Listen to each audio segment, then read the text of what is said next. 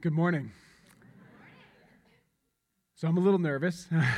This is my first time, and what a birthday present this is. Mixed feelings of nerves, but it's also awesome that I get to preach God's word this morning. So I pray that He uses me to speak clearly through His word. So let's get started.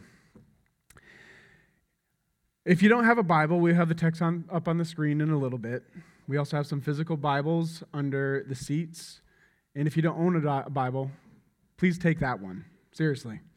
We would call it a win if you take it if you don't have one, because we believe that God's word has been given to us for the express purpose of knowing Him and to walk with Him.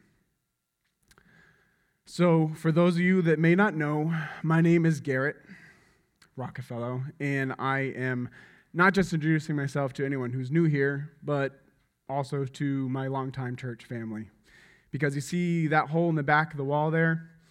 That's where I call my home and where I'm comfortable. For over 10 years now, I'm not usually in this side of the camera. So, even though Halloween was a month ago, the troll has left the cave to give you a little Christmas sermon. How about that for a nightmare before Christmas? So when Stephen asked me if I would like to preach this Advent season, you can bet I was a little bit more than apprehensive. But you know what? Something odd happened. I said yes.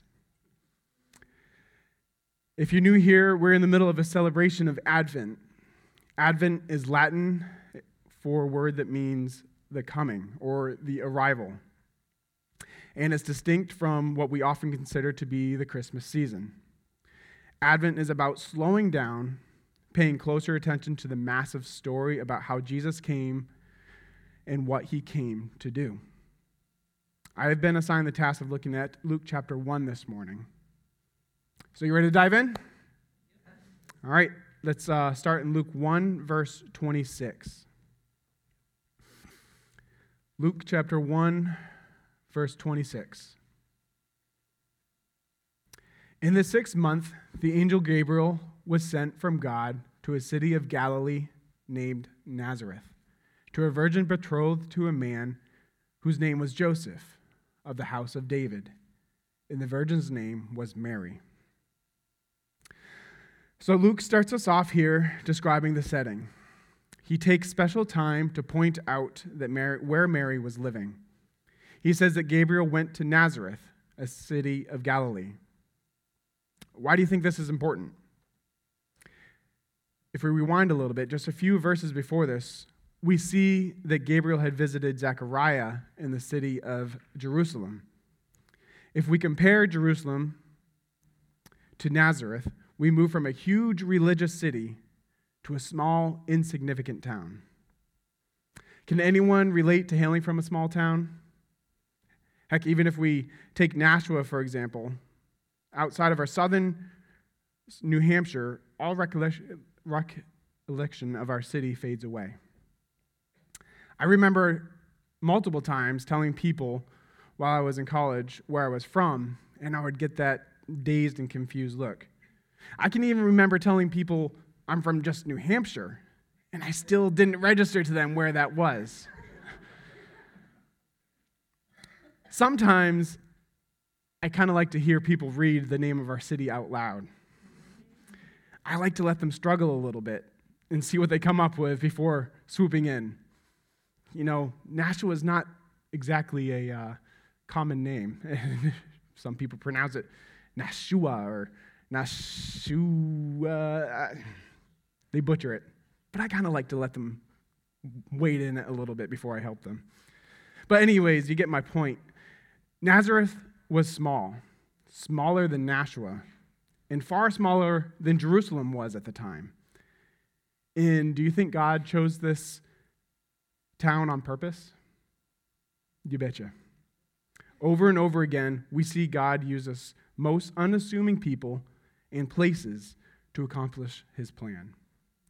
A faithful Jewish man would naturally assume that if God was going to do something big, He would probably do it in Jerusalem.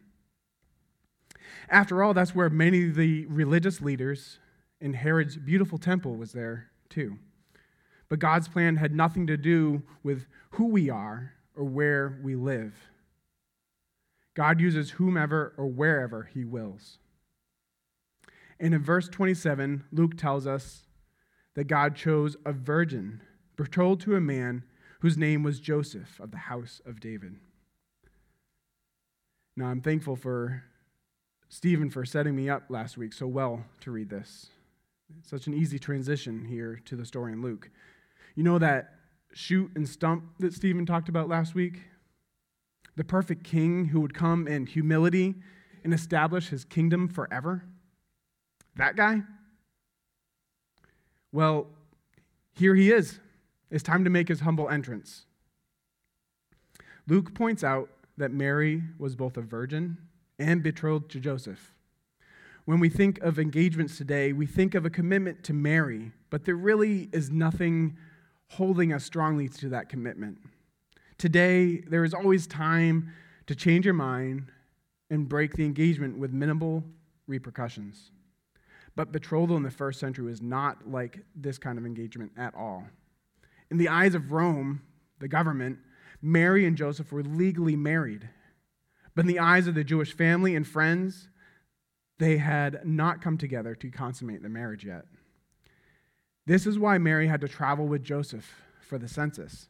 This is why, later in the story, Joseph considered divorcing Mary before he understood that the baby was really from the Lord. Joseph naturally assumed that Mary had been unfaithful. If and when this happened to other women in that culture, it typically left the woman in a place of destitution. But like he always does, God provided everything that was necessary for Mary to be cared for and provided for. But let's continue. Back in Luke chapter 1, verse 28. And he came to her and said, "Greetings, O favored one, the Lord is with you." But she was greatly troubled at this saying and tried to discern what sort of greeting this might be. And the angel said to her, "Do not be afraid, Mary, for you have found favor with God." Let's stop there. All right, there's a lot to unpack here. First, Gabriel greets Mary with an amazing greeting. He calls Mary, "O favored one." Some look at this verse and try to argue that Mary holds a special place in God's heart because she's special, because she is more righteous than others. But this isn't true. Mary has been shown favor by the Lord. Do you see the difference? Why is this important? Because it is by grace that God has chosen to use her. Mary didn't earn this position. God placed her in a position of honor. In the same way, we don't earn our position with God either. He is good and chooses whom he will. When we try to turn Mary into someone that is more special or more deserving than ourselves, we lose the call to humble obedience that was placed on her life. And we know that Mary sees herself in this way because of what she says next. What would you do if God the Almighty called you, O favored one? Personally, I think Mary had the appropriate response here.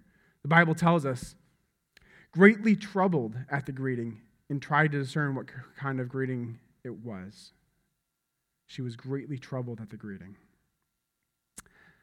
I'm thinking she was like, what did he say? What could this possibly mean? That I'm highly favored? Surely he's got the wrong girl. She must have been stunned, shocked, scared. How could a girl so insignificant be noticed by God? But before Mary could utter a word, God comforts her. Immediately, the angel tells her, "Do not be afraid, Mary, for you have found favor with God." We'll see that this happens again later on in the passage. God always desires our faith in him and his plans and often gives us the help we need to do so. In this case, Gabriel put Mary's troubles at ease by telling her not to be afraid, even before she could voice her concerns. If we continue in Luke 1, verse 31, we see it says, "And behold, you will conceive in your womb and bear a son, and you shall call his name Jesus. He will be great and will be called the Son of the Most High, and the Lord God will give to him the throne of his father David, and he will reign over the house of Jacob forever. In his kingdom, there will be no end." So remember that stump that we were talking about? Here, Gabriel clearly outlines Jesus' lineage, saying the Lord God will give him the throne of his father David, and who will reign over the house of Jacob forever. Not only does this bring us right back to what Stephen preached on last week, but it also fulfills a prophecy in Isaiah 9, 6 through 7. If we read that, it says, "For to us a child is born, to us a son is given, and to the government will be on his shoulders, and he will be called Wonderful, Counselor, Mighty God, Everlasting Father, Prince of Peace." And in chapter 16 of Isaiah, verse 5, "In love a throne will be established, in faithfulness a man will sit on it, one from David, and one who in judging seeks justice and speeds the cause of righteousness." Then if we go on to 2 Samuel 7, 11 through 13, we see the Lord declares to you that the Lord himself will establish a house for you. When your days are over and you rest with your ancestors, I will raise up your offspring to succeed you in your own flesh and blood, and I will establish his kingdom. He is the one who will build a house for my name, and I will establish the throne of his kingdom forever. Now, Mary was a godly woman, and it's pretty safe to assume that she would have known the Old Testament scriptures here. The fact that Gabriel brought this lineage and prophecy up was no mistake. Mary knew of what Gabriel was referring to. Considering this, what do you think your response would have been? I can think of some things that would have run through my head. You've got the wrong guy. I think you can have me confused with someone else. Why would you choose me? This is too important for me. But that's not what Mary said at all. If we look at the next verse, Luke chapter 1, verse 34, we see in 34 it says, "Mary said to the angel, 'How will this be, since I am a virgin?'"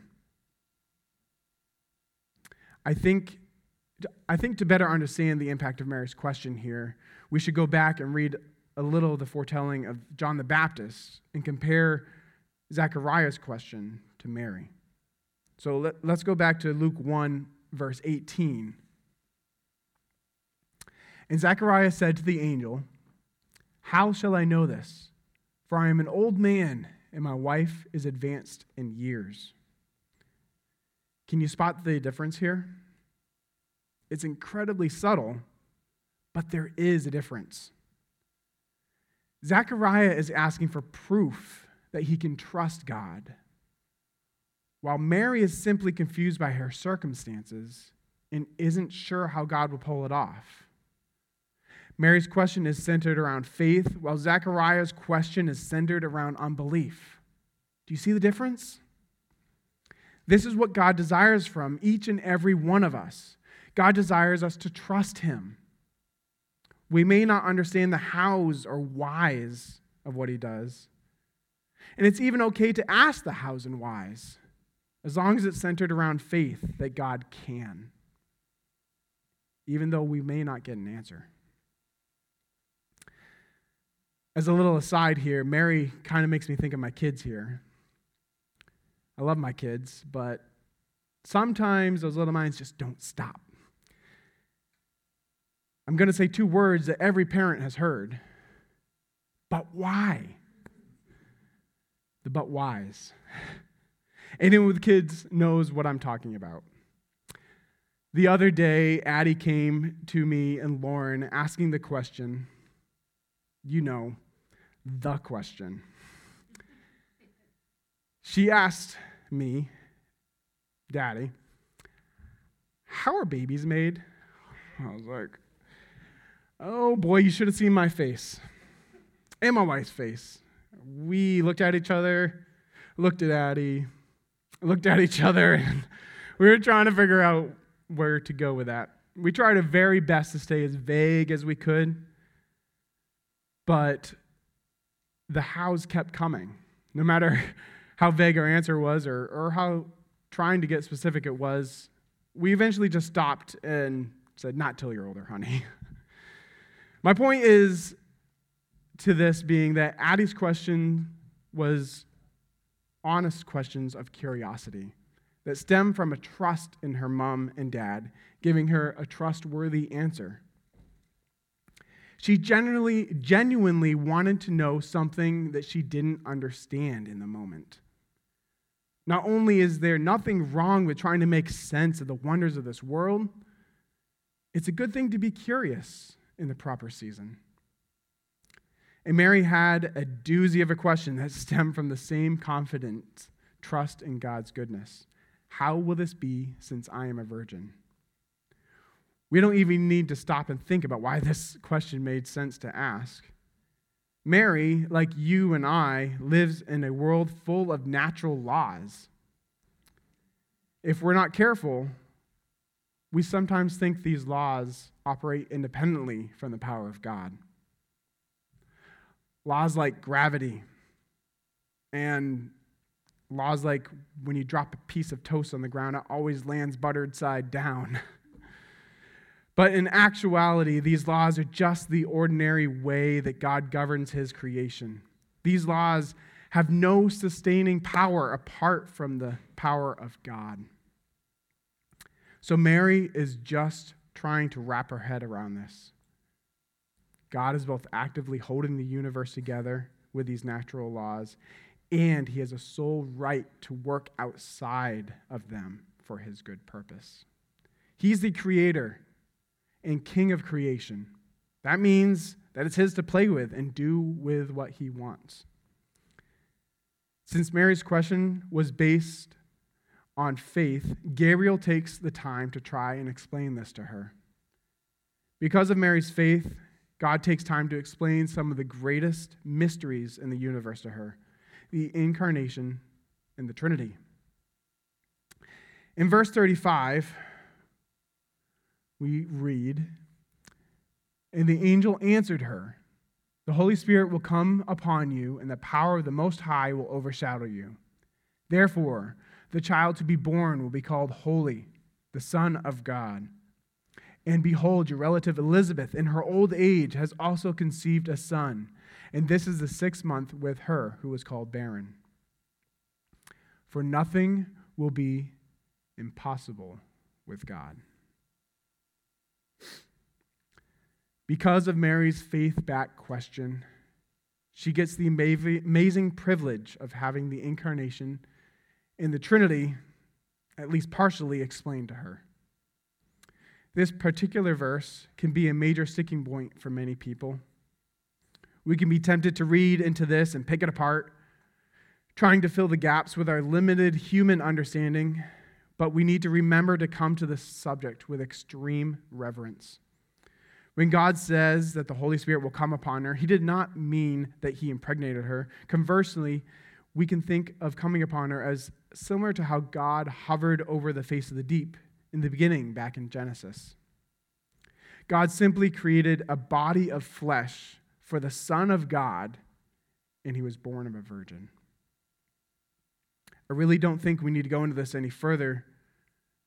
It's important to remember that there will always be mysteries to us because we are not God, and we do not fully understand his ways.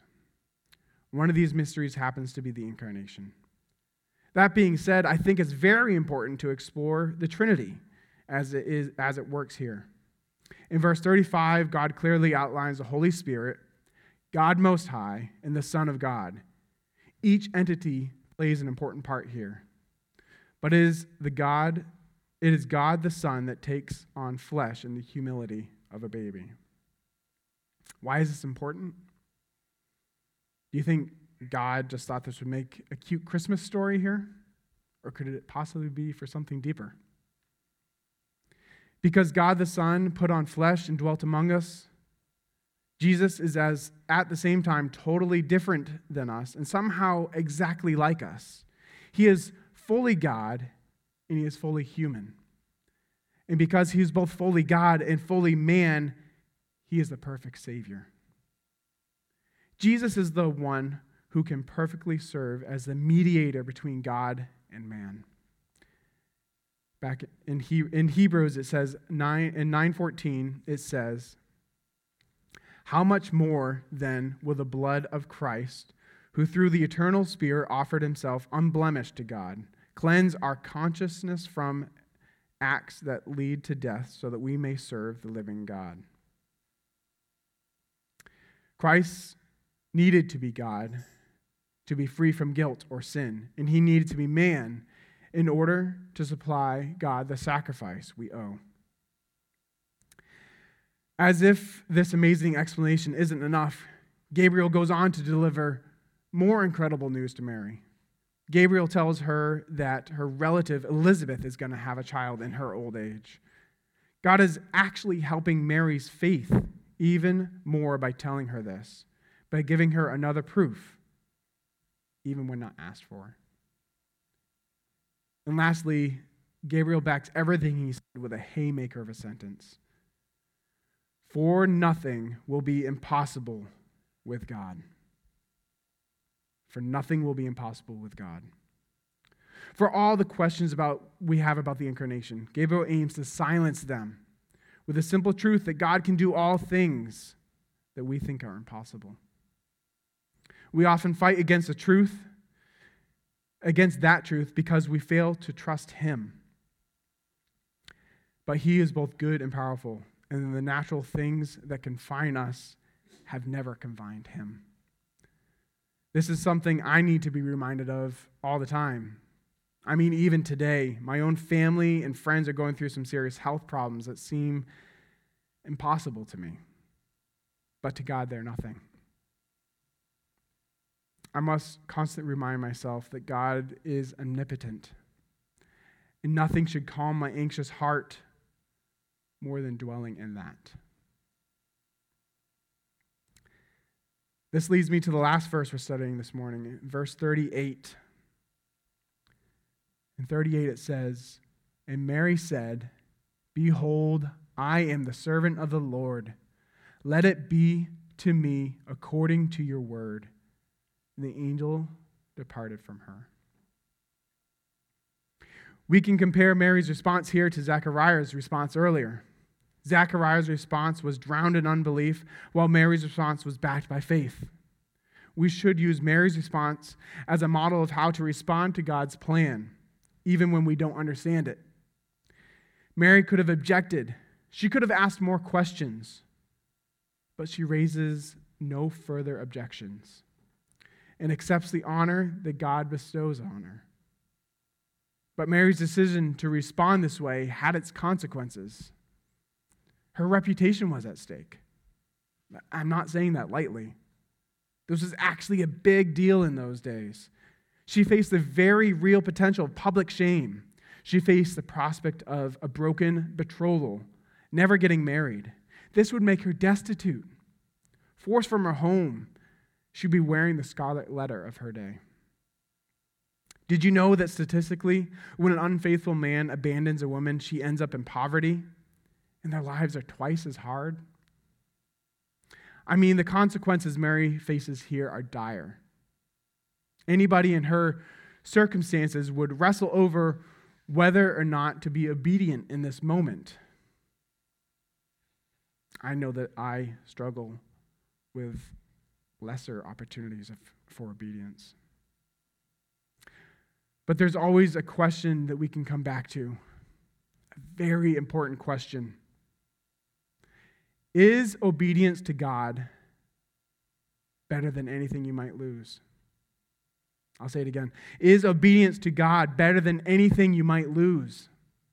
And secondly, is a failure to be obedient even more costly?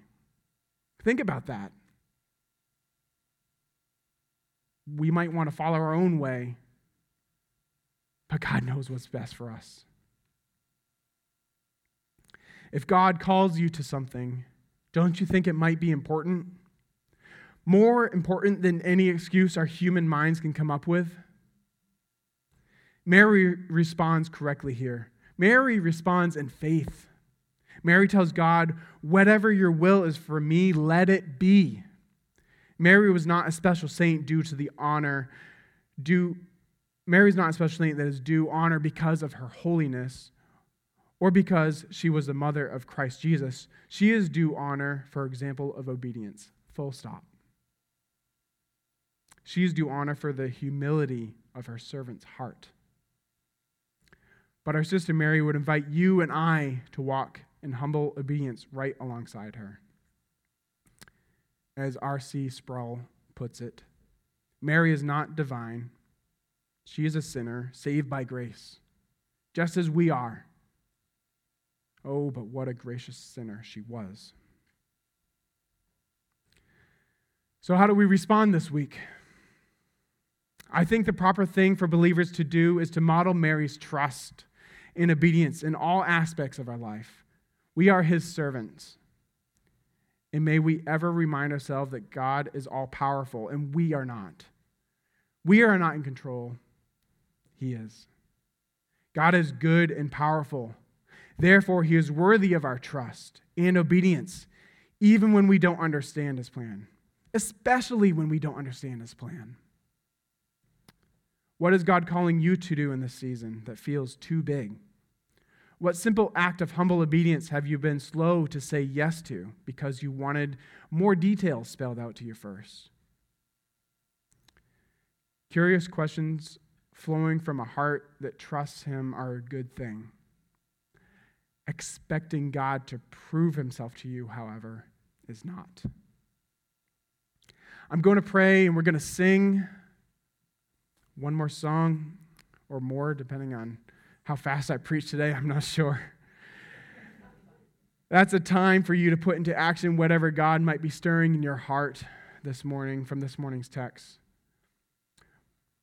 But what if we're here this morning and you are not a follower of Jesus? I would urge you to meet the one that this word is all about, Jesus. The Bible teaches us all that by our nature we are separated from God because of our sin, and we are owed the just and right punishment for sin, which is death. But the Bible also teaches us that even while we are dead in our trespasses and sin, through God's grace, that Jesus makes us alive. How? As we saw in today's story, Jesus put on flesh, came to us as a helpless babe. He lived a sinless, perfect life and went to the cross intentionally and sacrificially to die for you. But he didn't stay dead. He rose in 3 days because his righteousness was sufficient for you. Jesus conquered sin and death and calls on you to respond to him. Respond to him in repentance and in faith, to turn away from your sin and to turn to him as your Savior and Lord. Jesus wants a relationship with you. And if I can be of any help, please let me help that figure out what that response of faith looks like for you. Let's pray.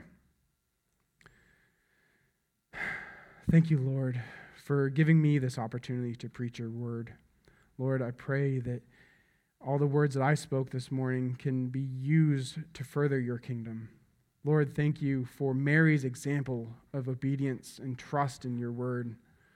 Lord, if there's anything you're calling on our hearts this morning, throughout the weeks, throughout the months ahead, help us just to trust and obey. Help us to respond in faith, not in unbelief. Lord, you are amazing. We are not. You are all powerful. We are not. Sometimes we think we know the right way, but Lord, just remind us that without your sustaining power, this world would fall apart. Thank you, Lord, for sending your Son to us as a helpless babe. Thank you that he was fully man, fully God, that he was the perfect sacrifice for our sins. Lord, thank you so much for loving us enough to do that. Help us to place our trust in you all the time. Please bless the rest of this time this morning as we gather in small groups and sing more songs. And as we proceed through this Advent season, help us to always redirect everything to you. Lord, I love you. I'm thankful for your grace. In your name we pray. Amen.